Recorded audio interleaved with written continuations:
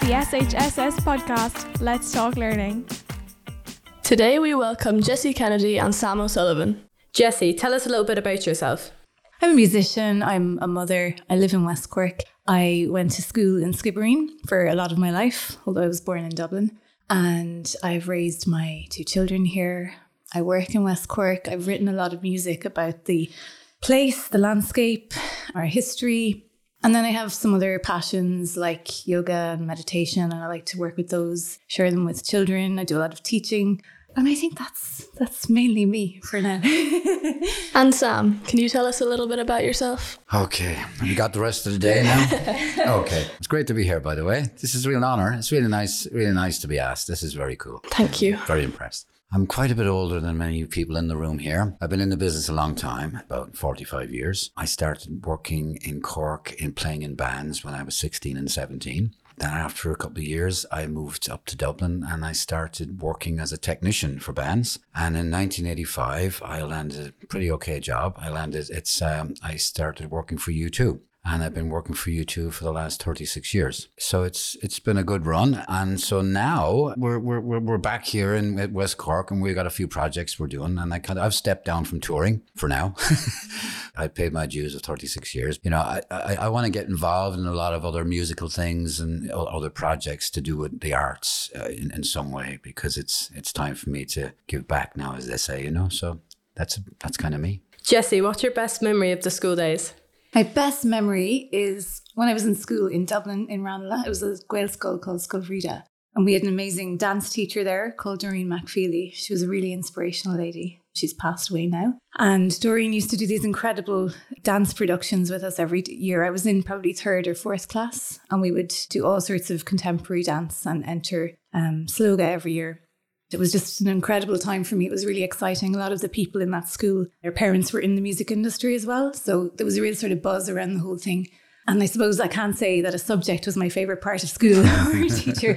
That certainly for me was this kind of huge escape into another world. And we were so dedicated to the dance at that time, but it was also centred around music. Thanks to Doreen, that was a really early experience for me and in performance and creativity. Sam, what's your best memory of your school days? Okay, I won't go down school subjects, obviously. I started as a professional musician after I left my intercert. Now, I don't encourage that. I think people should go on and get as much education as possible. But for me, music was what I wanted. So I remember we had one particular teacher and he was really musical type of guy, you know. I mean, he wasn't teaching music, but he used to tap dance down to her where we sat. And I was like, wow, this is really cool. Like, you know, that was Mr. Turner. I'll never forget his name. But other good parts of the school was that the Christian brothers in there were very kind to us, any of the young bands, that they would let us use certain rooms to rehearse. So it's all about music for me too. Like, so that's kind of it really, you know. That was my best parts really, to be honest. Jessie, what did you do after you finished school? After I finished school, I moved to Cork City and I studied music at CSN, so a music technology course there. I had some great teachers there, Chris Ahern and Johnny Campbell. And so I got to play a lot of music at the time. I was also working in a restaurant called Cafe Paradiso. So I got to eat lovely vegetarian food every night, but I would be working till 3 or 4 a.m. and then trying to get to college. So it was really full on. I was kind of doing it all by myself. So it was kind of a challenging time and I felt very unsure of where I was going, and I made the right decision, and I would do gigs whenever they would come up. But that's what I did straight after school that year, yeah. Sam, what did you do after you finished school? Okay. Here we go. Basically, I actually did well in my intercert. Hey. And I got an apprenticeship. And in those days, long time ago, as my daughter says, you know, was there still dinosaurs roaming the earth? She says, one or a few, vegetarian ones. So I went into an apprenticeship as a fitter turner, machines and stuff like that. But I was in there about 3 years and it wasn't for me, you know. So back to my dad and I said, Dad, and he says, I know. He says, you want to go into music full time. So basically I did. And I started out with whatever bands were playing in Cork. I got involved with them. We played in places like Sir Henry's, and then we got involved in tours.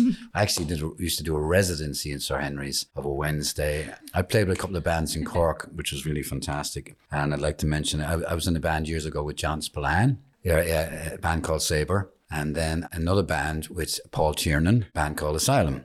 And then I went on to another band, Jimmy Crowley and the Electric Band, and we did a lot of tours around Ireland. But then I got more into, it's hard to make a living when you're a professional at that age, So you end up doing all sorts of things, and I got more into teching. And then that was the other part of the story where I eventually moved to Dublin and I got involved in bigger bands, and I toured with like Aslan.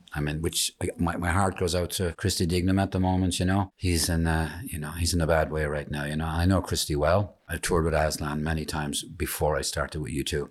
I toured with like Stockton's Wing, Aslan, Cactus World News. I'm naming bands you girls would never heard of. Moving Hearts, Plank Steel, tons of them. Then there was a lot of English bands came over from the UK, UB40, a lot of those bands. We were kind of part of a package they would use for touring around Ireland. And that's actually one of my first times meeting U2 was actually in 1978 and 79 when they played in a place called the Arcadia Ballroom. They came down from Dublin. They would come down with another band called Virgin Prunes, and we'd get both bands for £100. They'd have nowhere to crash out, so we'd find friends of ours. They were on couches, wherever they could go for the night. Times have changed, obviously, right? So that was it, and that's when I met him first. And then I did a couple of Irish tours with them, and then I'm hooked on with them in 85. Did I go on a bit too much there? I'm sorry. I'm sorry. You're fine. Jessie, what instruments do you play and which one's your favourite? I play violin and guitar and a little piano just to write with mainly, and a little bit of a few other things like mandola and tin whistle and baron. And I just love trying instruments, and I love when I'm writing, I just hear a certain sound, so I'll just experiment with that particular thing or instrument, and that's kind of fun for me. So I don't always put huge pressure on myself to be the best at it, but probably what I'm best at playing is violin, and I get to play that with different groups and different people, and it's a lovely thing that I can just kind of carry around and join in with things as well. So yeah, I really am passionate about violin. It's kind of how I feel I can get, I think I was saying that to you yesterday, Sam, after one of our classes. I just feel I can give my energy through that or my voice. For me, they're my two main ones. So Sam, what instruments do you play and which one's your favourite? favourite? I just want to go back to Jessie for a second. She has an incredible voice. I should have said voice is the first instrument. I think that's her number one. Yeah. Right? She can pick a note. I don't know where she finds it, but she can find things out of the air and make them sound fantastic, right? And also you do a bit of percussion now as well. You never mentioned that? Yeah. Oh my God, you're forgetting, like. I am. And for me, drums. Yeah, that was it really. Drums was the thing I always wanted. I just love the beat, I'd like to be part of it. And I love working with a really good bass player. There's nothing like a good rhythm section, And I think back of, all the great rhythm sections over the years, there's always good bass and a good drummer, and they lock together. And then the guitar player goes off on their tangents like that. But there's always, once you're in a good rhythm section, that was for me, just getting down with it, And I do a bit of percussion as well, but drums is where I'm at, really. Who had the biggest influence on your life, Jessie? I didn't prepare for that question. A few people. Do I have to pick one?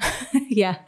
I guess, as you were saying the other day, my mom was a huge influence musically because she was an amazing singer. So I think that, hearing her probably from when I was in the womb had a huge impact on my natural musicality. So things like harmonies for me just came. I was never taught how to sing those type of things. So that was a huge one. And I also I have to pick my other one, which was my aunt, Rosari, who's not with us anymore, but she was, for me as a young woman who didn't have a lot of confidence, she gave me a lot of drive and she had a huge amount of belief in me. She was only about 20 years older than me, but she was always telling me what I was capable of doing. And I kind of realized the older I got, we don't often hear that as teenage girls from older women, or the ones that we respect, or we don't see it. We don't see like someone really practicing what they preach, and it really instills something in you. And so that was a really important one for me as well. And Sam, who's had the biggest influence on your life? Oh, straight away it was my father, my late father. When I went to him, when I knew I didn't want to stick with my apprenticeship, he just looked at me and he knew of all, there was 6 of us in the family, 6 kids, right? I was the only one that wanted to go out of the box and do something else, right? But he knew that's where I wanted to be. And he supported me the whole way.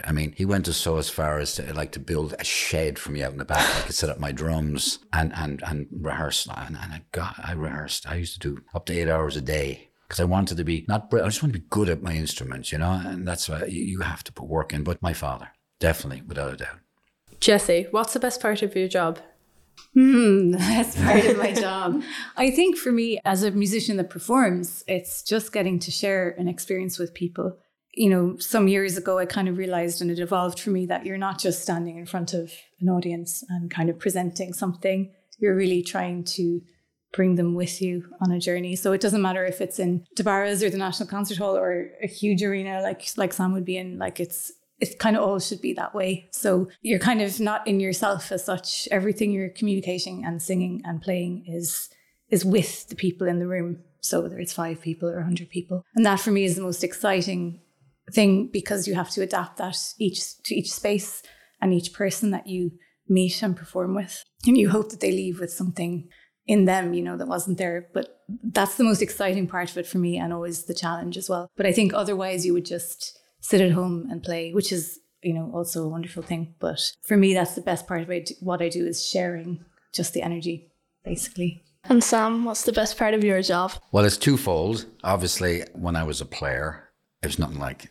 as Jessie was saying, getting the audience participation, be a part of the whole thing. And it's like, that's what you want. Like, you know, you want to be a part of it. But then in later years, when I went on to be a tech with U2, it was like, I would be with them in spirit. Every night they go on stage, I could feel them, and I could feel if things didn't go right, you know, you feel it. And that's something that I love having, is that even though I wasn't up there playing, I was part of it. And like, they made me feel part of what they were doing for all these years. And that was important. So it's about giving. And it's like, I mean, you know, when people come into a concert, be it, as you say, a National Concert Hall or an arena or a stadium, you got to give them something to take away, you know? And that's what music is all about. And, you know, that's what we're up to right now. We're doing a project, you know. We're doing work in schools in West Cork at the moment, where Sam's bringing a lot of percussion and doing some composition and just musicality with them. And like, that was something we hadn't planned to do this year, but Sam was interested in being involved and it came up. So for me, it's been really rewarding. I think for the two of us, we're working in 4 or 5 different schools. Yeah. And it's just that whole energy sharing thing with the kids, bringing all these different percussion instruments. And they're tiny kids now we're talking about, some of them that never get to try a djembe or, you know. Shakers, maracas, congas, bongos, which aren't the norm really, right? Yeah. Which is fantastic. And the excitement on their face. We just came from school now. Yeah. And we were just saying how once you're working with children of that age and younger people, it's great because nothing is about us. It's about them. It's about them. You're serving them. Yeah. So then we were kind of thinking on the way here, what do we have to talk about ourselves now? Yeah, I know. It's like, harder. Oh my God. Yeah. They're all talking about the kids having a great time, because you could see it on their faces, you know? Yeah. It was fantastic. Sorry, we digressed a bit, did we? Sorry. No, it's fine. Jessie, who's your musical hero? I'd have to say number one. It's really tough for me to give you one answer for anything, by the way. But Prince, I have to go with Prince. Yeah. Simple. He's kind of a modern day genius composer, and I saw him live a couple of times, and I've just never seen anyone perform like that. And I think he used to say to every concert should be as if you're just going to be dead afterwards, like this is your last day out, and that's his approach. So that passion for me, and that his dedication to perfectionism as well, he never stopped pursuing that. And just the diversity, so many different types of albums and collaborations. Yeah, he's amazing. Sam, who's your musical hero? Well, it has to be a drummer, okay? Sorry to be so boring. And his name would be Steve Gadd. Now, Steve Gadd, I mean, quick explanation of him. He's on about 3,000 albums. Whoa. So he started out in the 60s, late 60s in America as a session guy. So in the studios in those days, there could be 3 artists in the studio at the same time. And that drummer would play on all those records. That's how all the records add up. But Steve Gadd, I've met him over the years, and I'm in awe of his playing. Very simple playing. It's not very complicated. My type of playing, right? And like you would hear him on so many different records with James Taylor, Paul Simon, all the greats, Eric Clapton. When those artists go out, they always ask for Steve Gadd. I know it wouldn't be a name that you'd hear of very often, but for me, I mean, one of the greatest drummers of all time. And for me, meeting him, I actually met him recently in Dublin again. It was like, I was blown away. He's such a lovely, lovely, amazing guy, you know? I'm not that sort of type of guy, like, I'm a fan of, but I was blown away by meeting. It's just so humble. But to watch him play, it's like, wow. That's what it's all about, you know? Yeah. Jessie, tell us a little bit about Carberry Songs and what inspired this album. Carberry Songs. Sorry, I'm actually hoarse from teaching all the little kids this morning. The Carberry Songs, I think I was looking up the date. It's quite a few years now, 2014. I did that album, and it was period of time where I hadn't been playing a lot of music, actually. I had just gone back to studying violin. I think at that time, the year preceding that with Justin Grounds, who I think you've had in for a podcast, who's Clonakilty-based composer and a great friend. So we were collaborating and he was teaching me a lot of Baroque violin. And I was kind of reconnecting with this area. And I used to go out to Castle Freak direction and I loved Longstrand. And I started reading books that I had been aware of through the years. Mary Carberry's journals, which was 1898 to 1901. So she wrote 3 years of journals while she lived in the castle. And I just sort of, I don't know what happened. I got sort of possessed by it. And in one way I look at it, it was probably a little bit of escapism for me at the time because I wasn't working in music. And I had done one album previously, which I was really happy with. But, then it was just like I had young kids and I was just kind of doing life. I just got really taken with this woman's story and started feeling like I was somehow there with her. I can't really explain it. It was some sort of spiritual connection. And so I started writing. I discussed it with Justin and I said, I have these ideas for songs.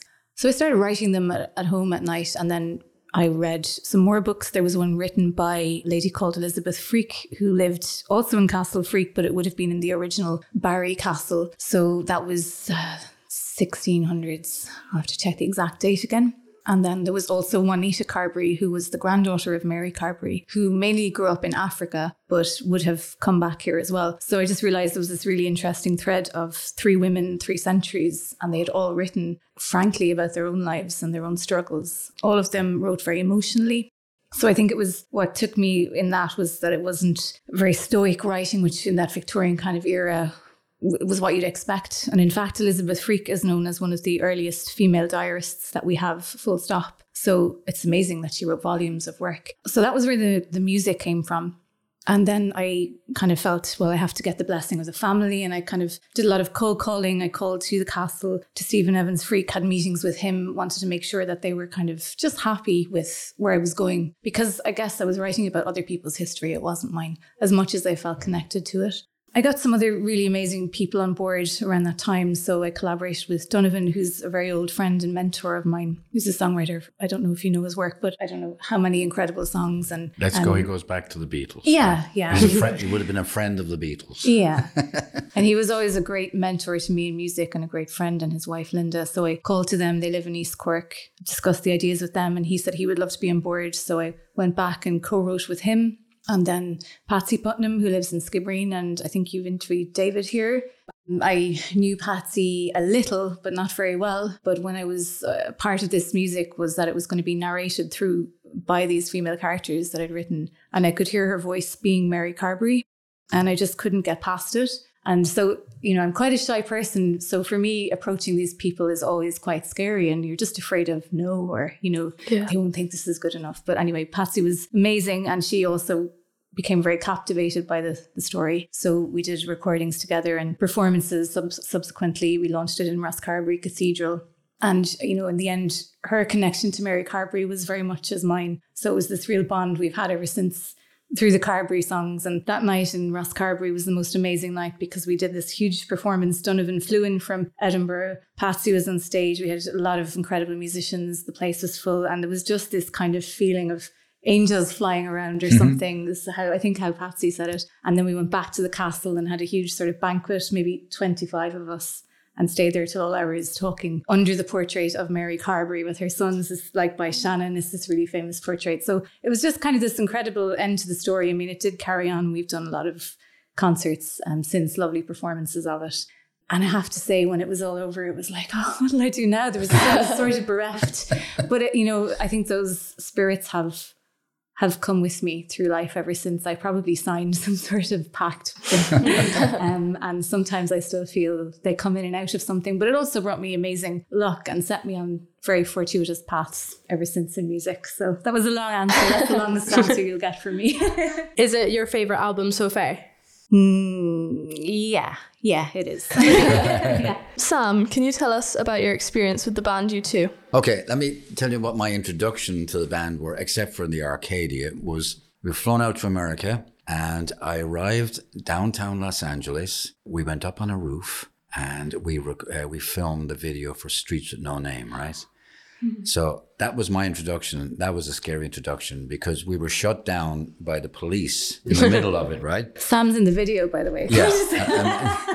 It's amazing. I was like, I'm there going, listen, you come from Cork or Dublin and you don't see police with guns, right? So here we're downtown Los Angeles on the roof, and it was the most incredible experience. So there are a few fantastic experiences with the band. I mean, I've done every video. I mean, beautiful day out on the runway at Charles de Gaulle. We actually shot that on the runway, one of the runways. It was an offshoot runway, but they're used for aircraft. If there's a problem, they come off. So if there was a problem, they'd be heading towards us. Yeah. So we actually shot that in about 15 minutes. We had everything set up on the back of trucks out onto the runway. Remember the chef de keep? She was a lady. She was like really scared that something would go horribly wrong with her. Yeah. With the band's influence with certain people, we were able to get to use the runway. Nobody gets to use runways in airports, right? But overall, I mean, working with the band, I mean, I've done 14 albums in the studio with them over the years.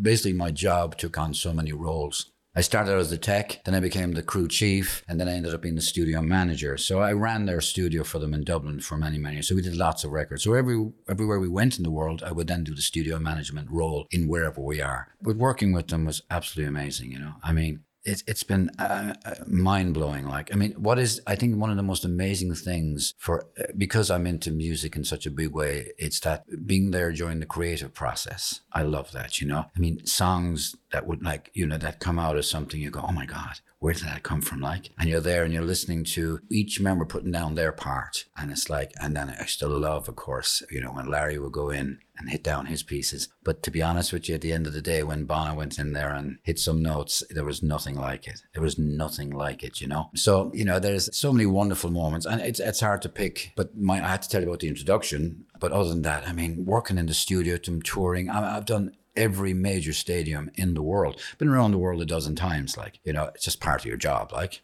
I'm not saying that, you know, but they were paying for it, like, for me to go. But, you know, every stadium from South America, Australia, New Zealand, Japan, you know, we actually did Moscow once, you know, and that was an experience. It was fine, you know. There won't be any much music back there for a long time, you know. But my experiences with the band have been incredible, absolutely incredible. And, you know, it's like the voyage has been unbelievable. And they were just so good to me, you know, over the years. And I'm so grateful. And that's it, really. Jessie, what has been the highlight of your career so far? I think a few of the gigs that I've gotten to do have been exciting, and the collaborations. Again, I'm very much about collaboration. So I would say writing with Donovan was great, collaborating with Patsy, the two that I've mentioned, but then other performances that I would have done, like the National Concert Hall, just felt incredibly exciting. Again, that was with Donovan actually, but just being on the stage, you know, before the concert and kind of realizing where you are, having gone there as a younger person, and you kind of feel, okay, I've done something here. This is cool. You know? I've never done the National Concert Hall. There you go. I know, yeah. Jealous. Yeah. I think they were big highlights. I feel very blessed. One other highlight, I suppose I'd like to bring it back to when I was very young and how people can really shape our paths. And when I was about 8 or 9, I got to play with Nigel Kennedy, who's probably one of the best violinists in the world. He happens to have the same second name, but we're not related. And, you know, again, it was Donovan brought that about, but invited me over because Nigel was staying with him. And I remember, you know, at 8 or 9, him giving me his Stradivarius violin, which couldn't be even insured, I think then. It's priceless. And he wouldn't let any adult play it, but he would say, no, you play this, you know.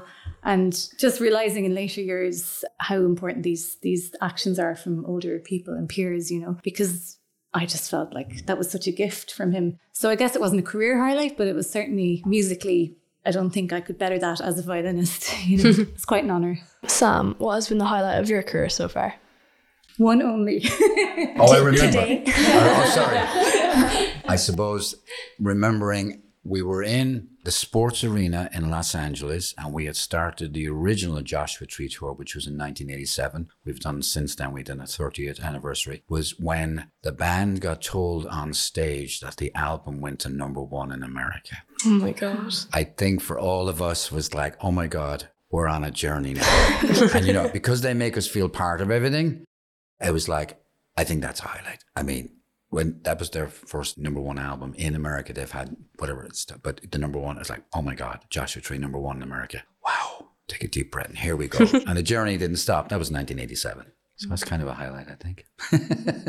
Jessie, have you got any future plans? Yeah, always loads. I've always got lots of ideas. Yeah, lots of creative ideas always. My mind doesn't really stop ever thinking that way. Something I am definitely passionate about is this work that we're doing with the schools, and just educating in music in a different way is something I feel a lot more people could access. And I'm really, really, really passionate about that. So that's something I want to always be doing in some capacity, just as sort of a service as well, like just to serve and just give a bit back, as Sam was always saying. So that's one future plan. And I'll be writing again, recording. That's something I'll always do. So I think future plans wise, music, I'd like to tie in more of the other side of work that I do, which is yoga and mindfulness meditation. It's something that keeps coming back to me as well. And I'm doing it with a lot more people now, working with a lot more people in that area. So I think that's going to, because it's been so transformative for me, it's going to stay a big part of my life as well. Yeah.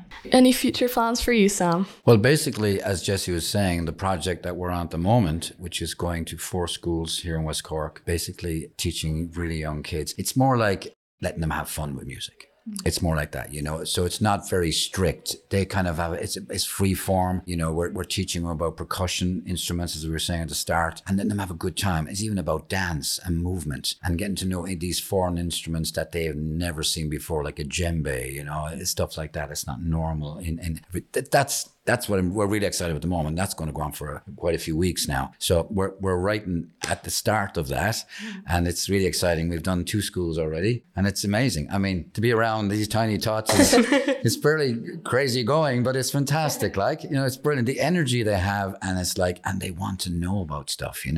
It's brilliant. So I think that's the future for now. Jessie, what might we be surprised to know about you?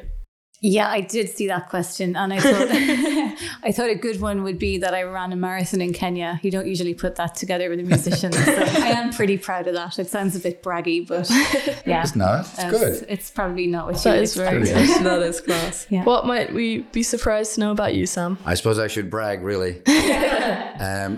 I was in Nashville a few years ago, and Larry, I was over there with Larry, the drummer from the band, and he was playing on an Emmylou Harris album. And I know the producer very well, Daniel Lanois, and he said to me, do you want to play some percussion on this particular song? And the particular song, which is actually a Neil Young song, which he gave to Emmy so she could use on the thing. It's called Wrecking Ball. He said, I want you to do this certain type of percussion, just mess around with it, and we'll just hit record and see what happens. So basically, I ended up playing this thing called a roto-wheel, which is it's a cymbal of some sort, and we panned it from right to left on the microphones like that, and it's the opening sound on the actual thing. Oh my gosh. And I think what my favorite thing as well is that I'm on the credits and I'm before Neil Young. Whoops, sorry, Neil.